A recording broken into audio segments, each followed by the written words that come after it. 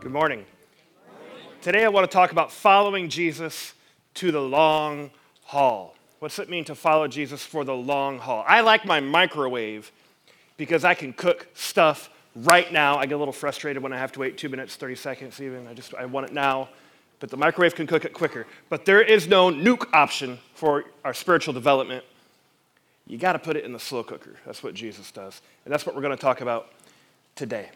Good morning, I'm Pastor Adam. It's so good to be in the house with so many of you. I want to welcome everyone worshiping with us online, both right now live and after the fact. You guys rock. There's so many of you.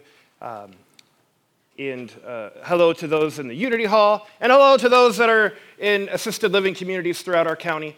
We're so glad to come to so many of you already, and we want to come to more. We love you all. If you're in the house, would you put your hands together and welcome everybody else just for a second? Woo-hoo! We love you.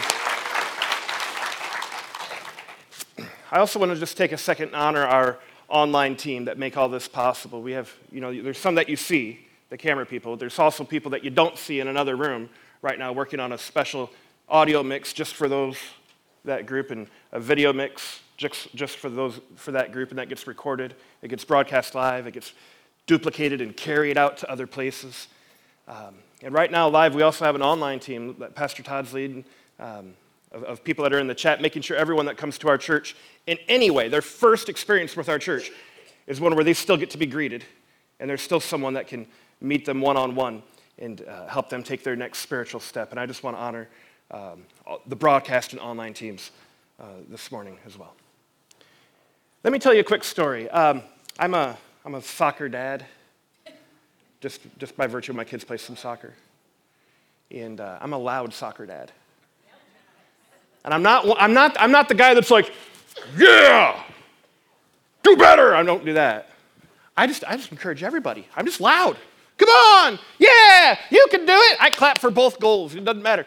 So there was my son now. He's like in the next league up, the next age group up, and he's out there and he was playing defense, and so he's standing there like ready to go, playing defense, and the ball was not in motion yet. They were like waiting for the third quarter to start. And he was there, and I said, "Hey, Caleb!" And he kind of looked over. And I said, "Put your right foot in!" And he goes. And I said, "Put your right foot out!" And he went, No, put your right foot back in! And he goes, "Now shake it!" And at this point, it's...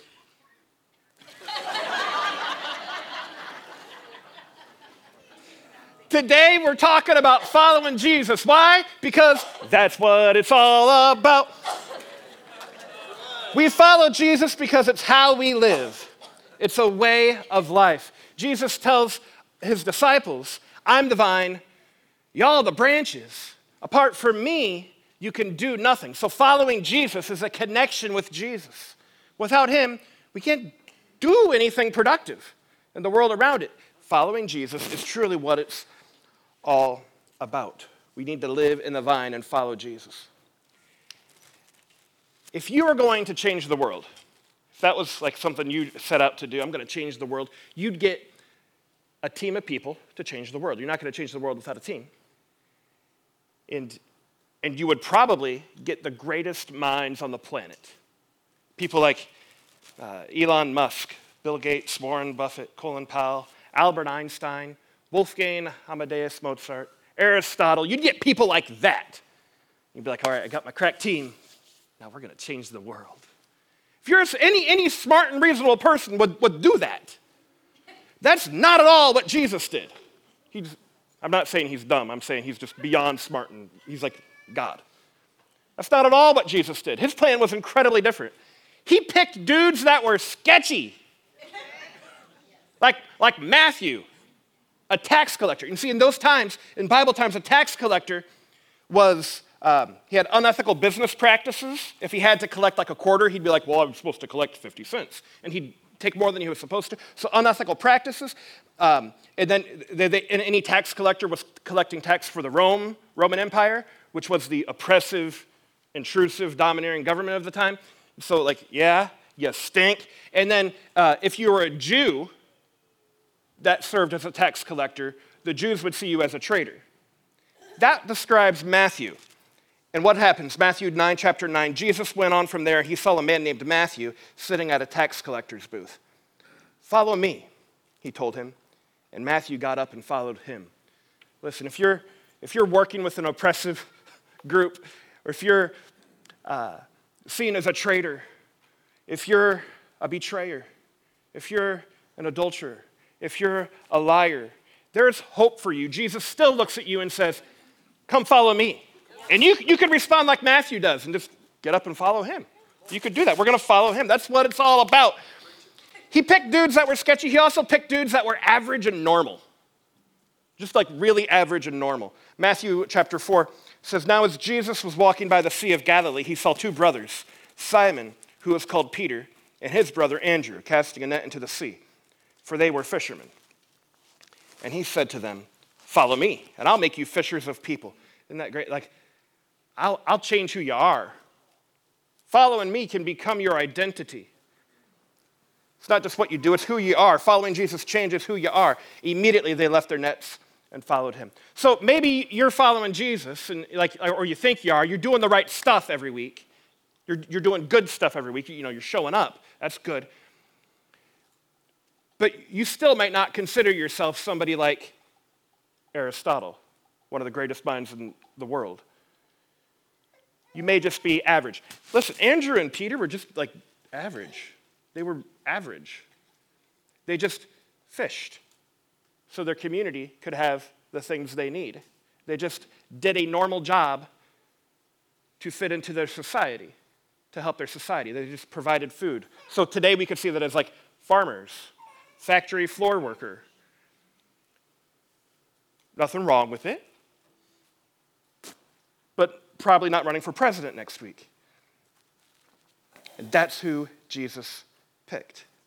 Not Elon Musk, not Bill Gates, not Warren Buffett, but his best disciples were average and normal. Jesus' strategy was to grab sketchy and normal dudes that didn't really show a high degree of promise and take them on a journey of a lifetime. And those dudes established the culture of the kingdom so well that 2,000 years later, we're still talking about them. Andrew and Peter would have just disappeared into history. They probably wouldn't have even had their names written on any documents that stayed if it hadn't been for the long journey that Jesus took them on. So that's the name of this message today. Follow me to the long journey. He would rather do that than pick amazing people. So he picked sub-amazing people like us. And if we go on the long journey, he can do something extraordinary with us. Listen, following Jesus is a process. Believing is an instant. I believe in an instant. I can make a decision to not sin in an instant. But I'm going to follow Jesus, and following Jesus is not something I do once and be done. It's a process.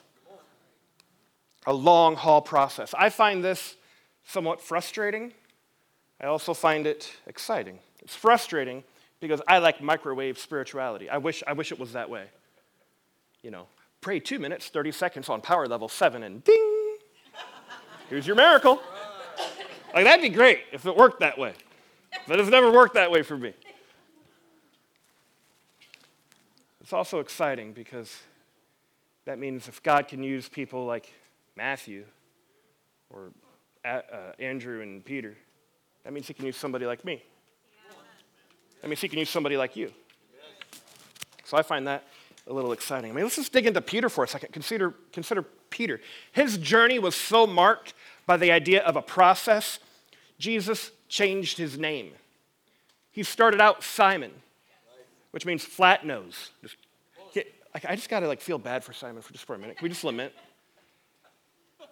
What kind of parents would have a baby and then be like, what do you want to name him? Smushed nose, maybe? I don't know. But in the original time, that's what it means, smushed nose. And Jesus changed his name from flat nose to the rock, Peter. There was such a change that happened in him. Why? Because Peter got on the long haul journey. A lot of Peter's life didn't look like anything that was special. In fact, if I was Jesus, I'd probably be embarrassed a little bit of Peter specifically. I mean, Peter tried to turn children away from Jesus. And Jesus had to be like, dude, not how it works. Get the kids here. Come on, Peter. At one point, even Jesus called Peter Satan because Peter was not thinking like the kingdom. He was thinking in his own world instead of in the kingdom. So he even called him Satan. Peter couldn't stay awake and pray with Jesus in the Garden of Gethsemane. In fact, when Jesus needed him most, Peter was AWOL, denied Jesus 3 times. I'd be embarrassed if I was Jesus. But God had been working in Peter's life that whole time, and he was patient. And after coming back to life, Jesus came to Peter and reinstated him. And then Peter says, well, what about the other disciples? And Jesus says, what's it to you what I do with the other disciples? You follow me. And follow him he did. We see in the book of Acts, chapter 2, there was an opportunity where a bunch of people were looking at these Christians who just had this amazing experience of encountering the Holy Spirit. And Peter took the opportunity. He's like, well, this is my chance. And he stepped up and he preached, and 3,000 people came to know the Lord. That's a big group. That's a big group. Who did that? The same flat-nosed Simon did that. The guy that says Jesus will keep the kids away from Jesus. He's the one that did that. The guy that Jesus called Satan. The guy that denied Jesus 3 times. He preached and 3,000 people came to know the Lord. What happened? That was a process. That process involved some failures and awareness along the way. It was a process for Peter. And you know what? It's a process for you too. Your life is going to have some failures in it.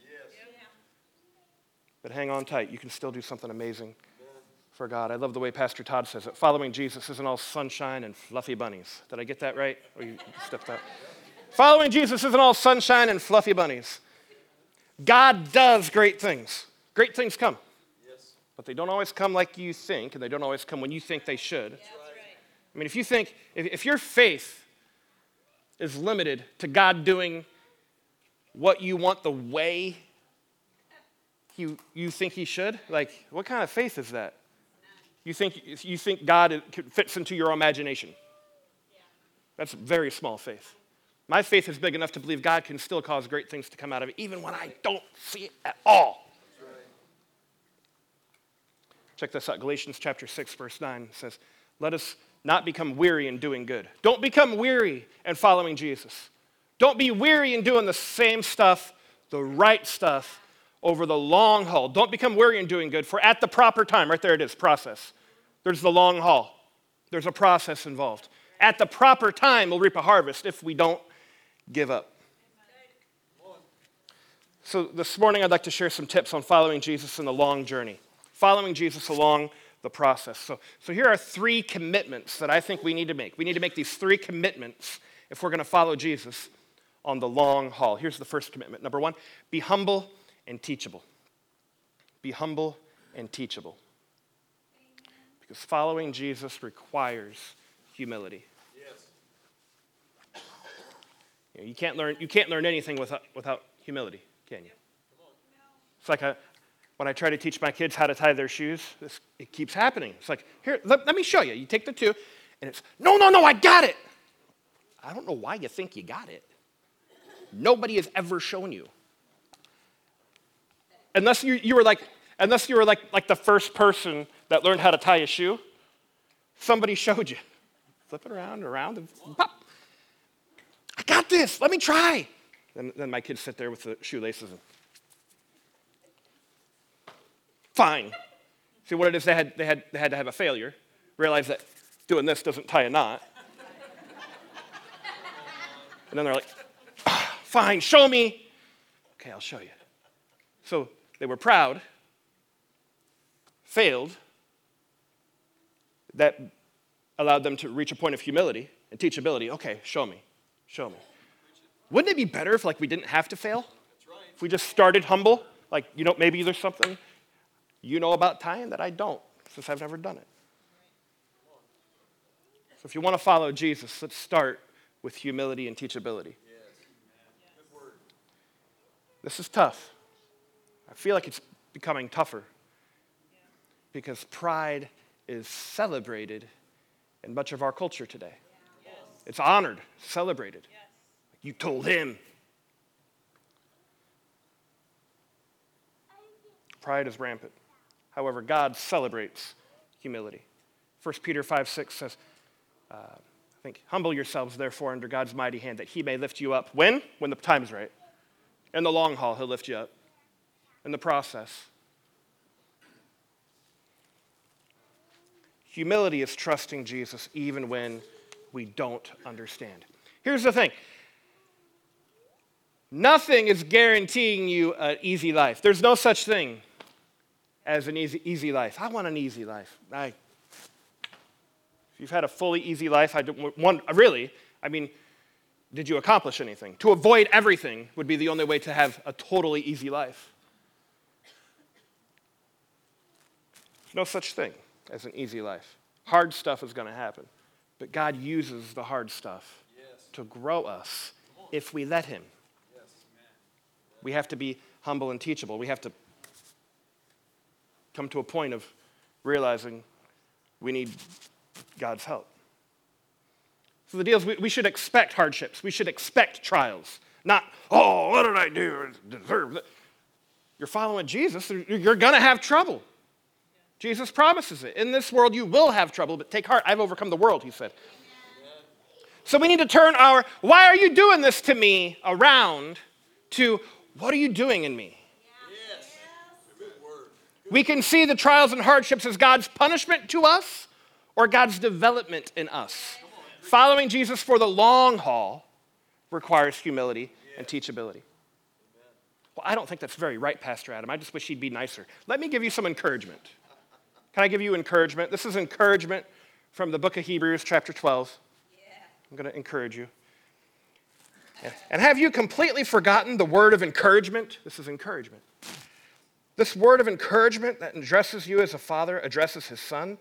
It says, my son, do not make light of the Lord's discipline. What an encouraging word. Do not lose heart when he rebukes you, because the Lord disciplines the one he loves, and he chastens everyone he accepts as son. So endure hardship as discipline. God's treating you like his children. For what children are not disciplined by their father? Good parents know they just don't let their kids do anything they feel like. There's certain guidelines, certain consequences. And why would we think that God wouldn't need to treat us like that sometime if we're his children? And just like my kids, when I'm teaching them to tie a shoe, we can do this. I got this! I got this! Okay? But the quicker you're humble and the quicker you can, in humility and teachability, run back to God and say, okay, here's everything I got. It's the best I could do. The quicker you'll learn your next lesson that God has for you and continue to follow him. Here's the second commitment we need to make if we're going to follow Jesus for the long haul. The second commitment is this: be patient. We need to lay down our microwave Christianity. It's not how it works. We need to be a little more patient. We like to get things now, don't we? You know, I've seen not just young people, but like some baby boomers and older use a phone. And this is a common thing. Maybe you've said this. I don't know why it's taken so long. As Jim Gaffigan says, it's sending a message through space. Give it a minute. Just give them a minute. Sometimes things just take a minute. I wonder if we have Thanksgiving dinner expectations, but a microwave time frame. Want it done. Where is it? I expected an opportunity. I expected this relationship to be different. I expected to have this promotion. I expected to have this status, but I don't have it. Be patient. I started tithing last week, but I still have trouble paying my bills. Or I started tithing last month, but I'm not rich yet. Started following Jesus, but things are still hard. I'm having a hard time. I thought following Jesus was supposed to be easy. It's better, not easy. It's better. You can do it with other people and God. You'll never be alone again if you follow Jesus. I'm coming to church now, but my marriage is still a little rocky. Hang in there. Be patient. Give it a decade.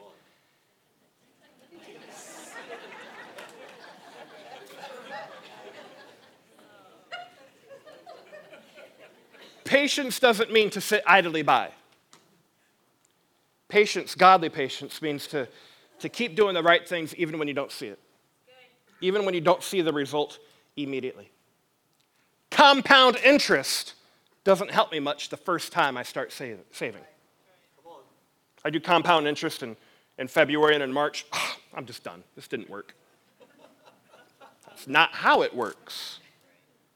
I didn't pull my kid out of school after they couldn't read after a month. Like, kids don't learn how to read in 1 month of preschool. It doesn't work. I didn't stop reading my Bible once I came across one boring chapter. I didn't put my kids up for adoption after I fed them oatmeal and they were still a kid the next day. Like, you feed them and they grow. Be patient. Give it a decade. Give it a chance. How crazy would a farmer be to plant in the spring and come out in June and say, dumb ground. I'm going to buy a new field. That'd be a broke farmer is what you call that guy. That's a broke farmer. He might be able to do it once. He's not doing it twice. And if he does it twice, that's a stupid farmer. Didn't figure it out. God's patience means that we keep doing the right things even when we don't see the result immediately. About 15 years ago, there was a famous song that John Wallen wrote called While I'm Waiting. I'm going to read. Did I say Wallen? It's Waller. Sorry. I'm waiting on you, Lord. And I'm hopeful. I'm waiting on you, Lord. Though it's painful, but patiently I will wait. Anyone feel pain and you're waiting on God to show up and do something? Maybe you can identify here. But I will move ahead bold and confident, taking every step in obedience. While I'm waiting, I will serve you. While I'm waiting, I will worship. While I'm waiting, I will not faint. I'll be running the race, even while I wait. If you're waiting on God, I have two questions. Two questions for you if you're waiting on God. If you identify with that idea, it's like, when's this thing going to break through? Two questions. Number one, are you comparing your planting season with someone else's harvest season? People don't tell you about their planting season, but they're happy to tell you about their harvest season. Did you hear what God did? Did you hear what God did over here? God's not doing that here. Do you know why God did something there? There was a planting season that they didn't tell you about. Did you know I prayed 10 years before? Did you know I patiently waited and suffered through some things before? And here's my other question. If you're waiting on God, the other question is, what kind of seeds had you been planting? What kind of seeds are you planting now? If you changed your ways, but you're not seeing the benefit, that might be because you're seeing the benefit of your previous planting season. Be patient. You got to pull up the weeds, especially the weeds that you planted. If you planted them, you're still going to have some popping up. Keep planting good seeds. They're going to come up, but the old ones don't just disappear. You got to deal with it. You got to deal, okay, that's a relationship that I need not to have that in my life now. Whoops, I forgot about this thing. I'm going to repent. Be careful to keep planting good seeds and be patient. Here's the third commitment we need to make if we're going to follow Jesus over the long haul. Number 3 is be planted. Yes. Be planted. Psalm 92 says, the righteous will flourish like a palm tree. and they will grow like a cedar of Lebanon. Planted in the house of the Lord, they will flourish in the courts of our God. They will still bear fruit in old age. They will stay fresh and green like a salad, proclaiming, the Lord is upright. He is my rock, and there is no wickedness in him. When I think of people that are planted, I think of a lot of you, and a lot of you have been in this church for a very long time, years, decades. People like Chris and Sue Clear come to mind. I mean, goodness, you've been serving so faithfully, not just in this building that we've been in since whatever. I was in middle school, 1996. But a couple decades before that, too.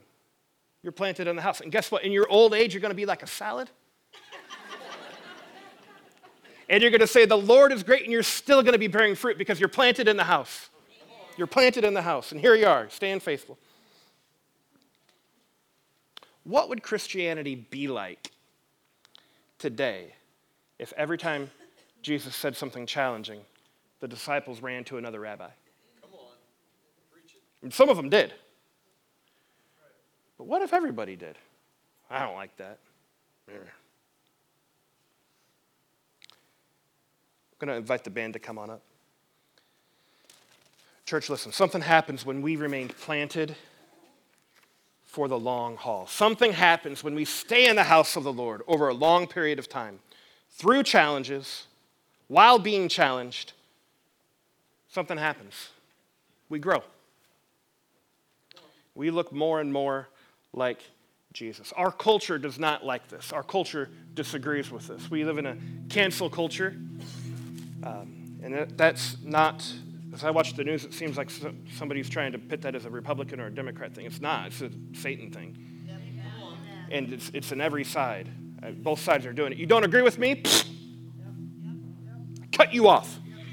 We're not talking. You're no longer a person in my book. No relationship. That cancel culture cannot belong in the church. If we run away every time we see something that looks a little sketchy, we're going to be orphans. Because if you find a perfect church, let me know. And you probably shouldn't go there. You'd ruin it. There's no perfect people, right? Every church has all imperfect people in it.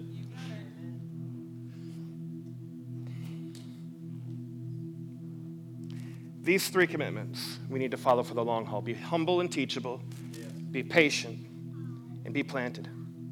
So here's a question. How do you know if you're on the right track? How do you know if you are following Jesus? It's not things are going well. Conventional logic would be like, well, everything's going good in my life. I have good luck. I have good fortune. So I must be doing all the right things. No, that is not how you know if you're doing the right stuff. Because there's some people that have some good luck. The rain falls on the righteous and the unrighteous. Here's how you know. You ask yourself this question. Does my life look more like Jesus today than it did 2 years ago? Think about 2 years ago. We can all remember where we were 2 years ago. You were at your home. The pandemic was just beginning. Does your life look more like Jesus now than it did then? If it doesn't, then I would suggest that you're not following Jesus as closely as you ought to be. In fact, I take a step further. What area of your life, just investigate, what area of your life looks the same as it did 2 years ago? Are there some areas, well, like this is better, but this is the same? Does God want to touch that today?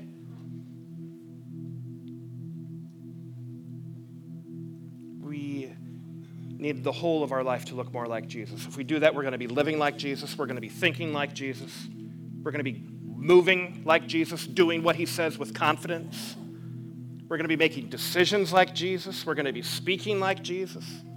We're even going to think like him if we follow close behind him. Would you stand with me? There's an old Jewish blessing that goes, may you be covered in the dust of your rabbi. Think about what that means. May you be covered in the dust of your rabbi. See, when you were traveling, they didn't have pavement, they had dirt roads. And so as you would walk, there'd be some dust that would come up.